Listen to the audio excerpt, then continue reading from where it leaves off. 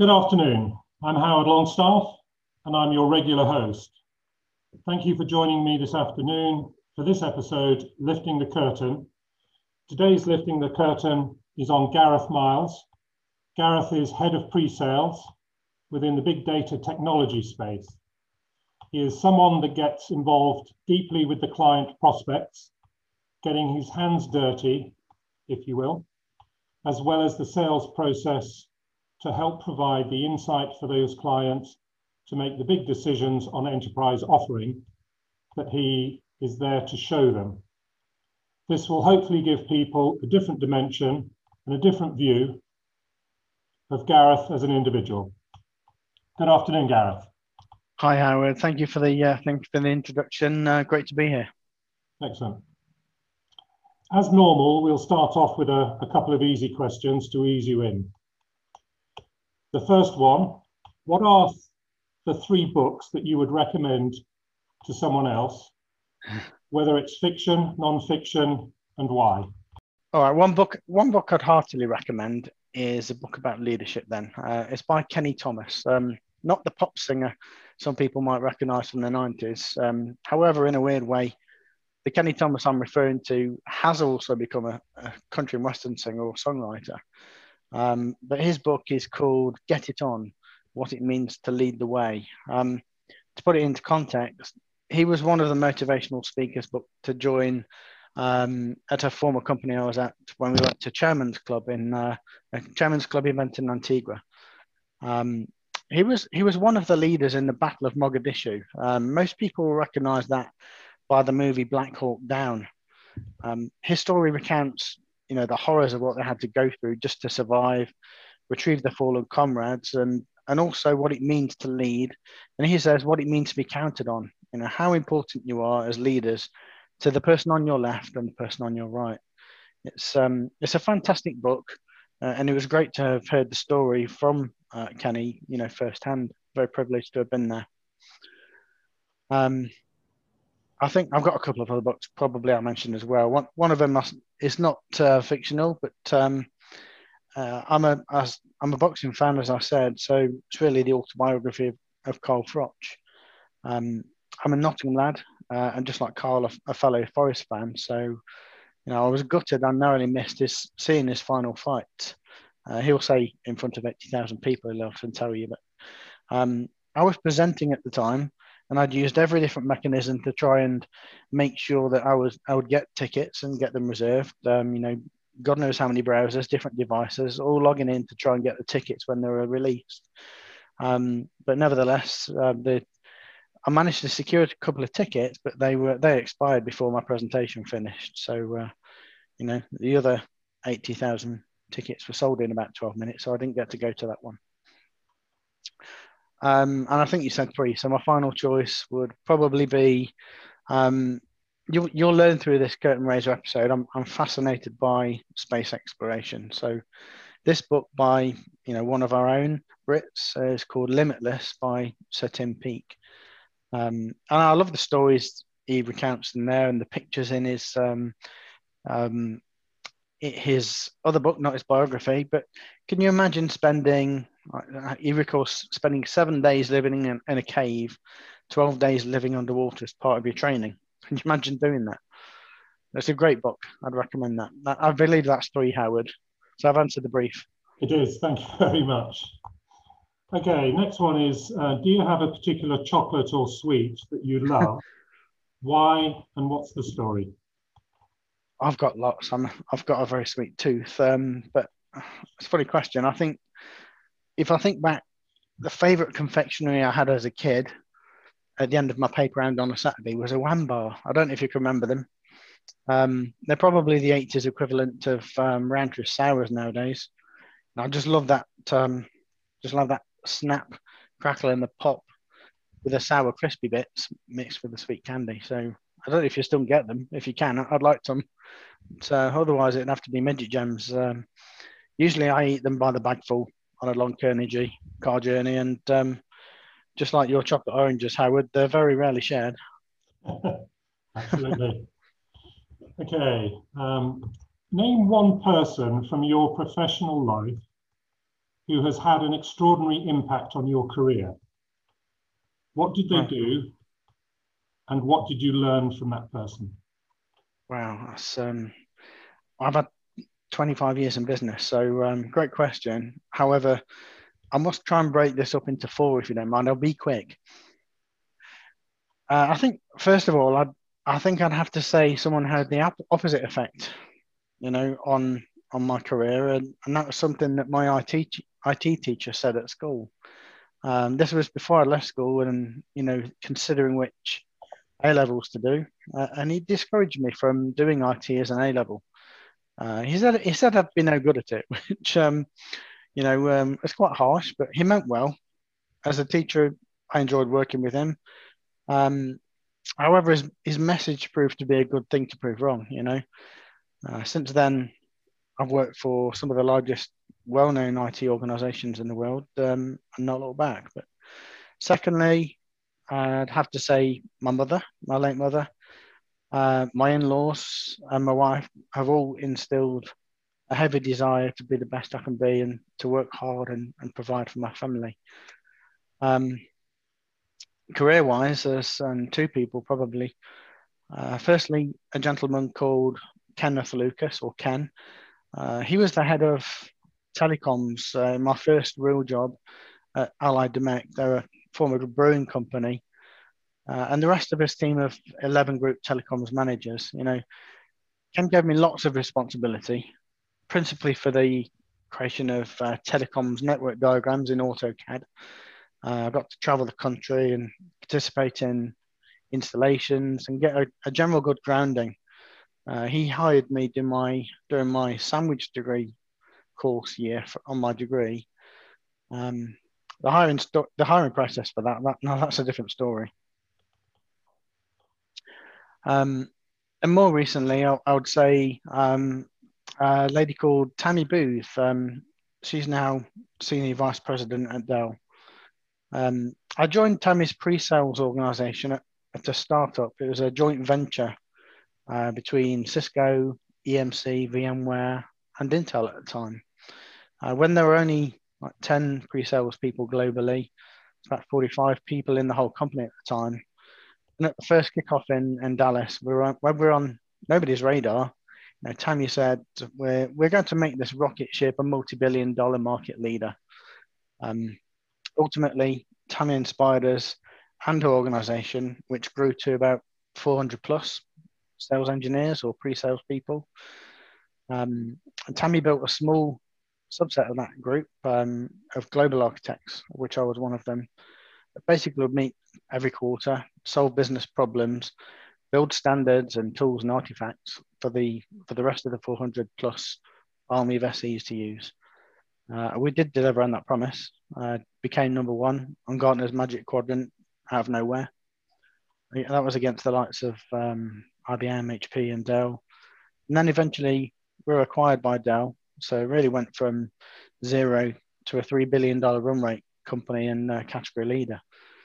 And I think the thing I'll never forget about Tammy, at our last day of kickoff in Orlando, Tammy announced that she'd be moving to another role. And, the sight of seeing over 400 pre-sales engineers all standing in appreciation of that mentorship, belief and determination she'd given us was, it was amazing.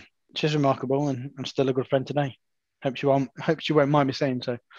Excellent. That's an awesome story, and certainly would have been fantastic to have lived in and been part of the team that did it. Absolutely, it was brilliant part of my career, as was the first part when I mentioned Ken and the telecoms team. Yeah. Okay, what lesson did you learn in the recent 2020 COVID and through lockdown? I think there are many positives to take out of last year and the way it often brought people together, but this is a bit of a sad story, really. I recently lost a former colleague and friend who we all thought was the life and soul of any party.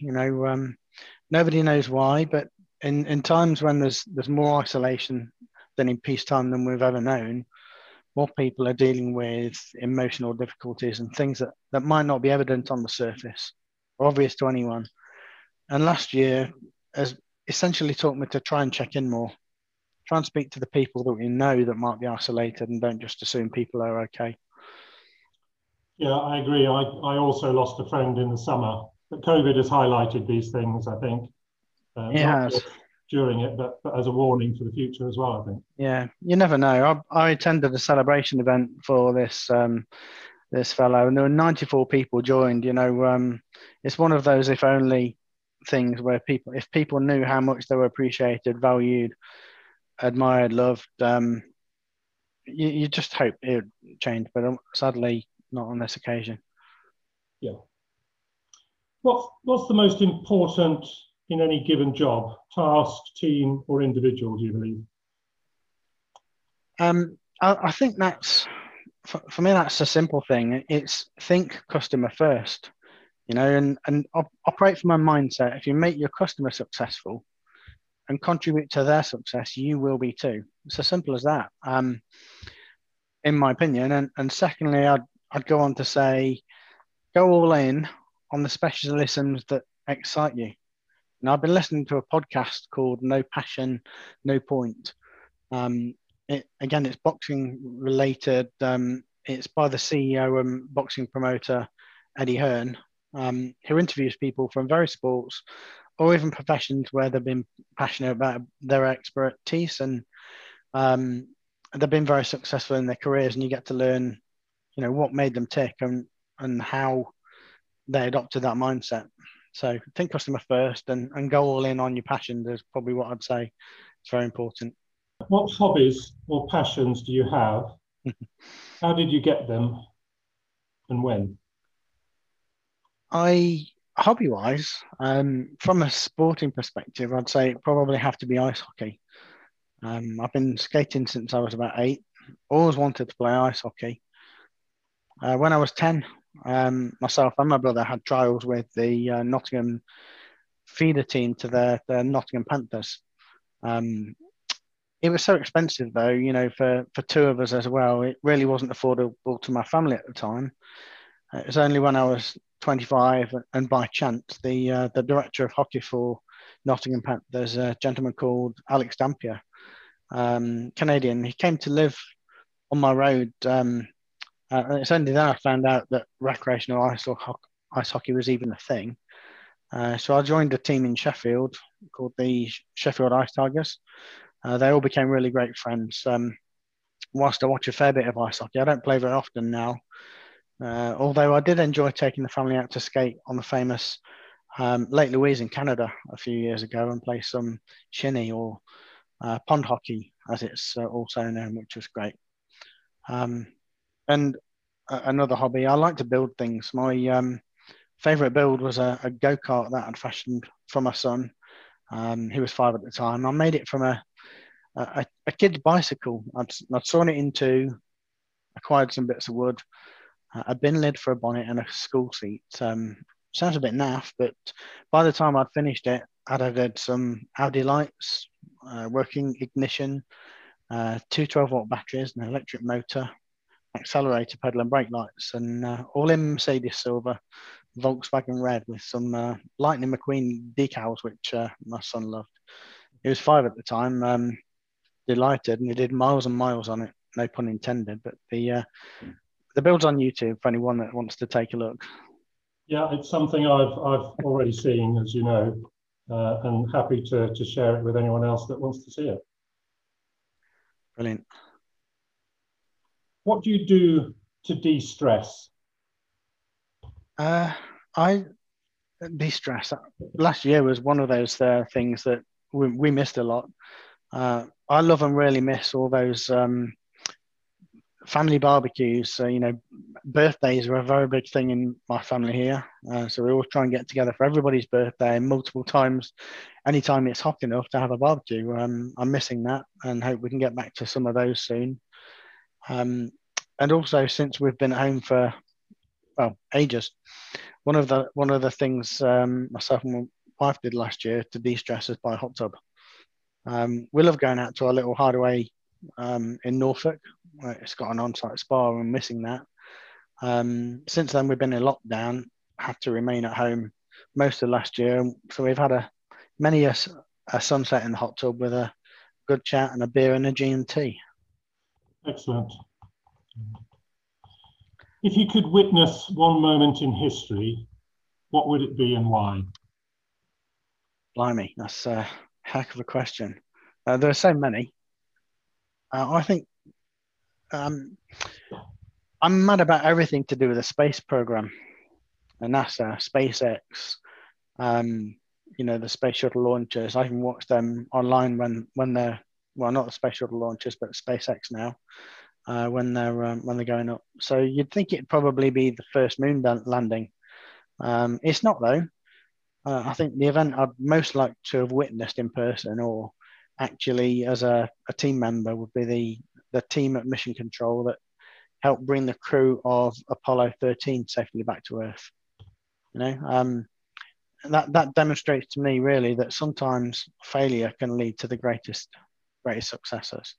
The power of mind, ideas, and collective trial and error, and the multiple failures that led to that occurrence, was really, in my opinion, their finest hour. It's brilliant. I loved watching the movie, but I'd have really loved to have been there at the time. What app or tech product have you most recently fallen in love with or learned, and why? Well, I've been in this business a long time because I'm also very grey now.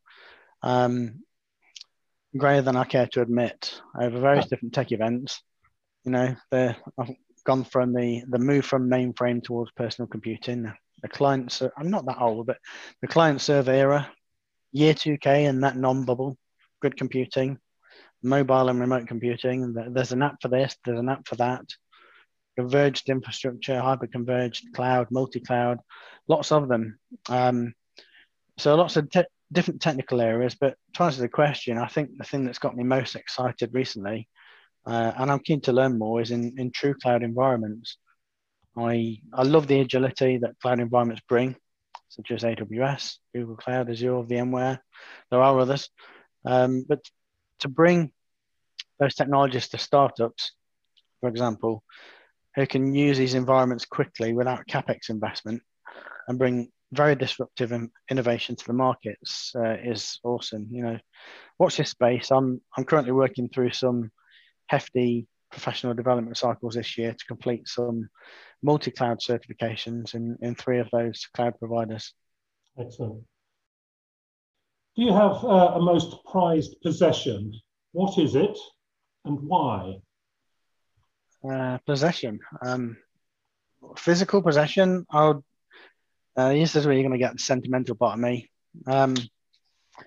In terms of a physical possession, the thing I'd absolutely be devastated at, even if I'd lost or didn't have, would have to be my wedding ring.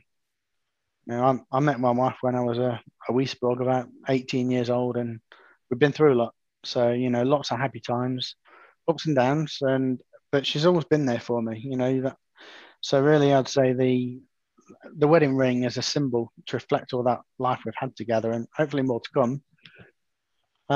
But relating that to business, I've had to spend weeks and weeks away from home, often in the US or away somewhere in Europe at client sites.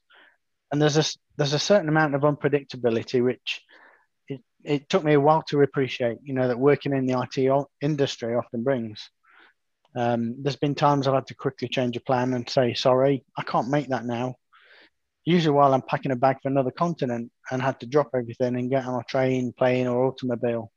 So, it just reminds me that to get this far, it's been very much a partnership. And I also couldn't have done it without her, Anyway, Howard, before I get properly emotional and sentimental, next question. Okay. So do you have or have a mentor or a coach? What was the best advice they ever gave you? I think I've got lots of mentors, people that have helped me, influenced me, advised me over the years. But from an advice point of view, one of my good mates, Adam Winter, said to me a while back, he said, people buy from people, right? It's a very simple statement, but if we boil it down and look at it a little deeper, it taught me to take the time to get to know your customer or your partner. What is their function, how they're measured, what they need to be successful, and how you can help them. You've got to build a relationship, establish a rapport.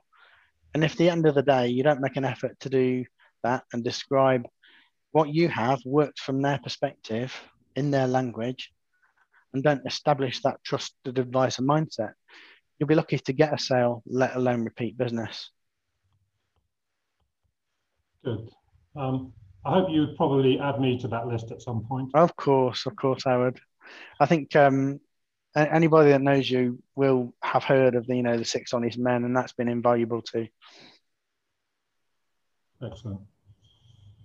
When and how long ago did you decide on your current career journey, and why? That's a simple one. Remember back to my IT teacher earlier on in this conversation at school. I mentioned that I've been told by my IT teacher not to go into IT. For a while I took his advice to heart, and it influenced my A-level selections, which were business studies, psychology, and sociology. There was no sign of IT because I took that guidance to heart. I wanted to become a psychologist at the time, and that turns out not to be my forte. I didn't make the grades I wanted to get into my university choices at that time for those particular subjects. So I had a choice. Do I pursue my passion, which was IT after all? I did. Had to go through the clearing system, but I did apply to the University of Derby on their information systems degree back in 1992, and I've never looked back. Worked for some of the biggest IT organisations in the world. Excellent. Have you something that you are particularly proud of that you've done in the past? A project, achievement, a big sale? What is it? Big sale project. Yeah. Although I don't want to dine out on this forever, and some people say I do, I'm particularly proud to have broken a few records while I was at VCE as a principal. We called a V architect, a pre-sales engineer, in other words. We were at our kickoff event in, I think it was 2013, and our global VP of sales at the time said, as an incentive competition to the sales and pre-sales team, he said that whoever can beat the largest single transaction deal, the lead sales and the lead pre-sales person on that deal would be rewarded with a new Rolex. So, without that being the motivation, because I hasten to add, a good colleague and friend had to remind me of the competition stakes after we'd broken the record. I've been working on a deal with a client with the sales lead. Essentially, they needed a complete transformation to exit their data centers, new infrastructure, compute, storage, network backup, thousands of virtual servers, virtual desktop, disaster recovery, a migration pathway, everything apart from the kitchen sink to get out of that environment. So we had that customer permanently in our office. Well, they were a prospect at the time, but permanently in our office, solutioning with us for about 8 weeks, solid. Nevertheless, we did that deal, commenced the post-sale architecture workshops, reviews, deployment, created a glide path, and it turned out to be the largest global deal we'd ever done as a company. And many of the team, it was a massive team effort, but lots of the team were rewarded with, decent bonuses, kudos, and myself and my partner in crime at the time, Adam Winter, we were both, as promised, rewarded with a stunning Rolex, as well as awarded with back-to-back trips to the CEO club events, the chairman's president club events in Antigua and Aruba. And we beat that record again the following year with another financial services client, which was fantastic. I always look back on that time as a great time. Excellent. Have you still got, and do you still wear the Rolex? I do still wear the Rolex, yeah. I typically try and wear it for special occasions now. I did have it, I wore it solid for about 6 years, and I recently had to have it serviced, so I've just serviced it, and it comes out for special occasions. Excellent. Who is the best co-worker or collaborator that you've worked with? Well, going back to that time I've just mentioned, in the early days of my time at VCE, I was asked to mentor a group of new associates, new architects, and they were all brilliant. I think there was about 7 or 8 of them, but two of them I'd like to mention, though, and I hope they won't mind, are a gentleman called Johannes Sieben. He's at Dell EMC, and a lady called Christelle Vino. She now works at VMware. Both of them were relatively new to the tech industry and essentially had a massive appetite to learn, huge desire to achieve, and also fantastic attention to detail. So during my time on the projects I've talked about above, they were instrumental to helping us achieve those goals, smash the records we just mentioned, and seeing their growth professionally since then has also been brilliant to see. You know, Johannes, he's been a country pre-sales manager now for a while, building his own very successful team. And Christelle's now become a very well-respected senior technology consultant and also owner of her own startup business too. So, you know, both of them, they helped me massively, and I'm very proud to have seen and been a small part of their own success too. Excellent. Have you got a project or an achievement that you're looking at doing over the coming year? What is it? Yeah, I'm taking some time to do some serious professional development this year, and I really want to achieve multi-cloud certification for AWS, GCP, Google Cloud Platform, and Azure. I've already kicked the ball rolling, completing the AWS practitioner level, and hopefully very shortly want to pick up the coveted associate level. So, you know, multi-cloud is the goal, since I think a good level of knowledge of more than one vendor, technology and business benefits to complement, you know, those 25 years of experience will only help me best advise customers of choice, you know, solutions and solving problems, which at the end of the day, customer success is what it's about. So, you know, again, drive customer success, and we will be too. Excellent. It's always worth getting the certifications as well. What company would you like to work for? I don't want to single myself out to any one company.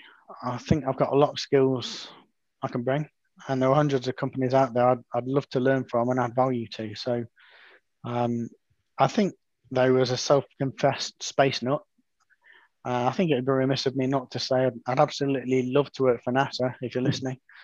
And also, I think working for a company where, you know, failure is not only allowed, but encouraged, as in the example we gave about Apollo 13, and, you know, where some of life's biggest achievements are made, will also make me like to maybe work for SpaceX. Yeah, Elon, if you're listening, you know, what Elon Musk did and has done to modernize space exploration, reusable rockets, amongst other things, is incredible. So back down to earth, though, really, I think I'd really like my next role to go deep into helping companies adopt or migrate to, if they're not already cloud native, and embrace cloud technology. Whether they're a startup or well-established business, it doesn't matter. I'm an evangelist at heart and love working with people from different disciplines to help them solve their business problem.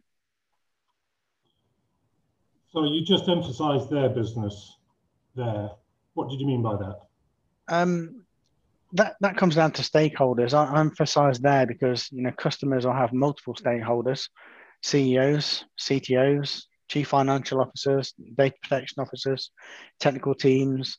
And I think it's really important to appreciate and find out the motivations or the inhibitors and the KPIs driving each business person to need to change or resist change. You know, not everybody will simply embrace your technology. They'll have some resistance along the way. So to help them see the way and adopt something new, you've really got to get into their mindset. What changes do you believe will impact your industry the most over the next year? Great question.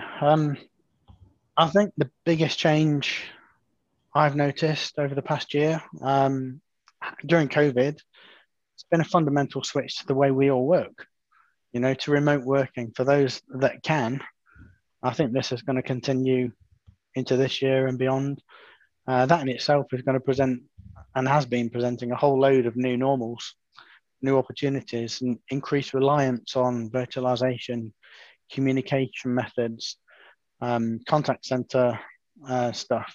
And whilst I think we'll all be glad to get some face-to-face interaction again, it'll probably be a slow burn going back towards occupying offices and traveling to client sites. Although I do love to see customer in person, I think we've all demonstrated it's possible to achieve a lot remotely with the likes of Zoom, Teams, Skype, or whatever. We're doing it now, Howard.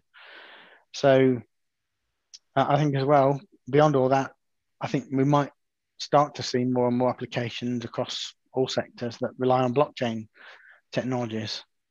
I think that's going to become a lot more mainstream. And until recently, I think the predominant perception of blockchain has just been associated with cryptocurrency. But there's way, way more potential than that. So imagine the manufacturing industry as an example. If they could use blockchain to verify the authenticity of an engine part coming from, a multitude of suppliers that they've got, being able to retrace that through a blockchain ledger, right down to an individual part or revision or transaction or supplier. The possibilities are endless and permanent, across all industries and verticals. I would agree on both counts. I think, working at home, working from home, sales and pre-sales, I think it's something that's obviously been happening for quite a while. And I think we'll continue to do so, but it will spread into other areas as well. And we're seeing that already. And again, with the blockchain technology, the low code, they are really starting to make waves into that. I know China has got something like 1,200 new companies, all of which are doing blockchain and low code. Singapore is hot on its heels as well as many of the startups in the UK. So we certainly haven't seen the last of it. It's all going to be happening a lot more over recent years. I agree. I think there's massive potential there. I've got one more question for you. It's an ad hoc, off the cuff question, really. What are you looking for in your next role? You sort of hit a pinnacle recently in head of pre-sales. You also got involved heavily with channel and partner management, getting a bunch of partners up and running in your last role. What are you looking for next? Thanks, Howard. A great question again. So having led teams through influence and having to leverage skills from all sorts of functions and different departments, within a company, across companies, across partners and disciplines. I think what I'd like to do now is to possibly build out a pre-sales team, for an organization, whether that's a startup or a well-established organization, doesn't really matter there. Fundamentally, though, I love to mentor people, bring out the best in them. So there's nothing better than helping other people to be successful. That's the way we scale, that's the way we grow. And by that, I mean helping them focus on customers, solve business problems, win deals, add value to organizations, and be trusted advisors, and have a lot of fun along the way. Excellent. Who would you recommend to do behind the curtain next? I think I'd like to hear from one of my former colleagues, still a good friend, and also I believe an unrelated namesake of yours. Say Mr. James Longstaff. He will be my nomination. Excellent. I will knock on his door and see if we can get him to do it. Gareth, I think we're going to call you our measured man from now on. Many thanks for lifting the curtain. All the best in the future. And I look forward to the beer, that we can all get one safely with the old crew as soon as possible. Many thanks. Thanks, Howard. Absolutely. Love to do that. And looking forward to that beer for sure. Thanks for having me on. Pleasure. Take care. Cheers. Bye bye.